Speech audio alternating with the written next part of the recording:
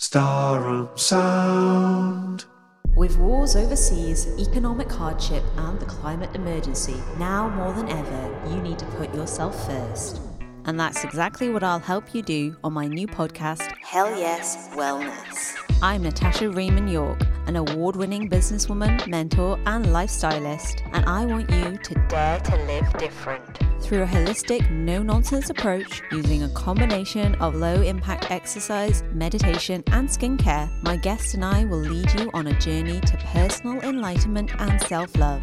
It's a new year and it's time for a new you. So shut off the world and listen to Hell Yes Wellness. Only on Starum Sound.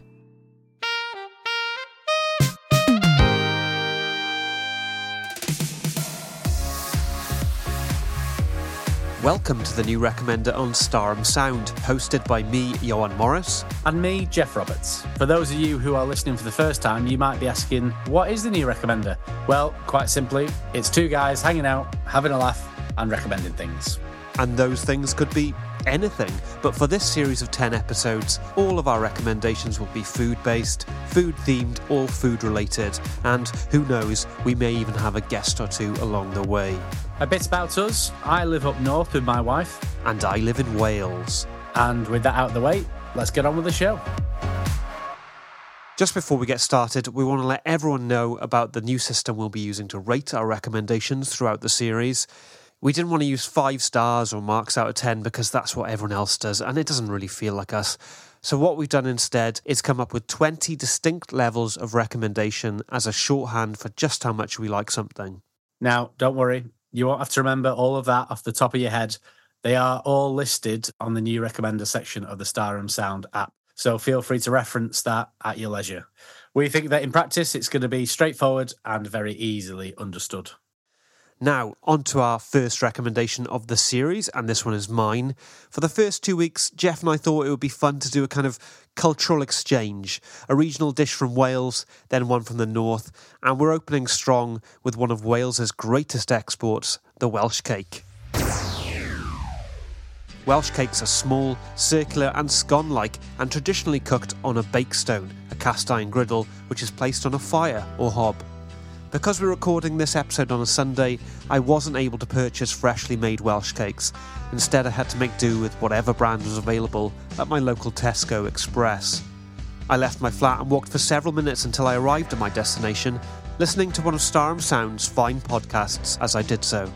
I was pleased to get some fresh air and found the podcast entertaining and informative.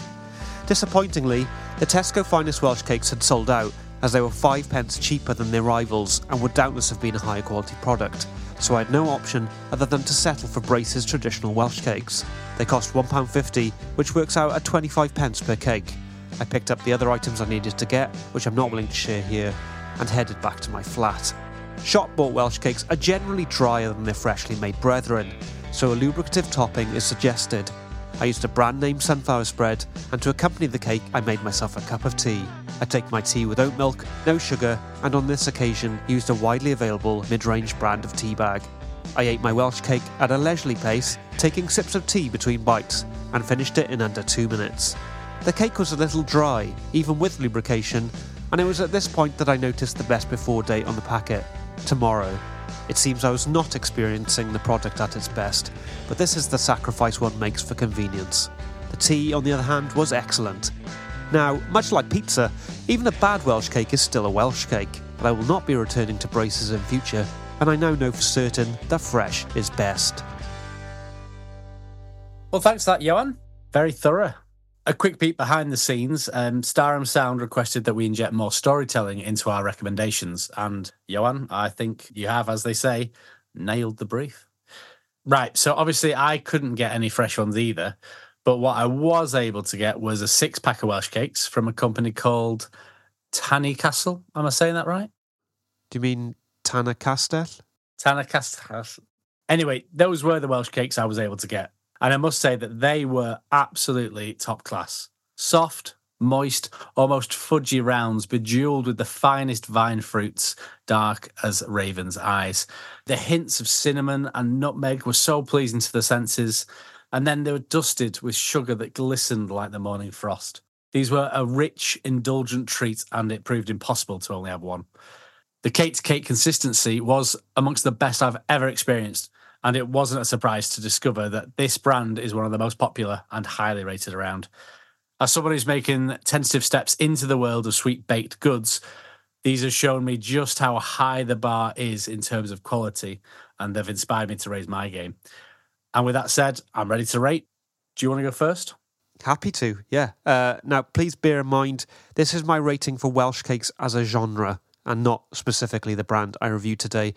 And for that reason, I'm giving them my strongest recommendation. Well, yeah, can't say I'm surprised, but you might be when I tell you that I am giving Welsh cakes my complete recommendation. Wow, yeah, you're right. I didn't expect that. That's going to be very difficult to top. It's not a shock tactic or anything like that, I can promise you. It's a genuine reflection of my experience. Please, listeners, I implore you, if you eat but one thing this week, make it a Welsh cake. Yeah, what a start to the series. Brilliant stuff. Okay, before we go, we've had some correspondence about the Starum Sound app, which we told you about in our recent Christmas episode. Some people are concerned because they were charged a transaction fee after inputting their card details. Others have found it causes their phones to crash or shut down once it's been downloaded. On that front, the developers have told us you should be updating to the latest operating system, and that will be resolved. We've also been assured that the transaction fee will be refunded within 14 days, and if not, then please do get in touch with your bank.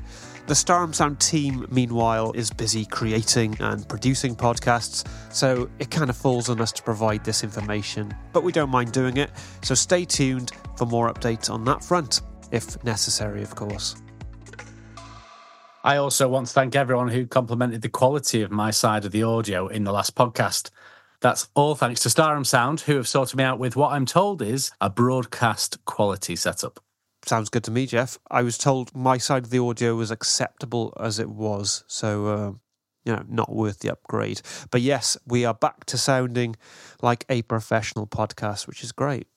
And that's it for our first episode of the new series. We're back next week, of course, with Jeff's choice, his side of our cultural exchange. So look forward to that. And for now, I've been Johan. I've been Jeff. And this has been the New Recommender on Starum Sound.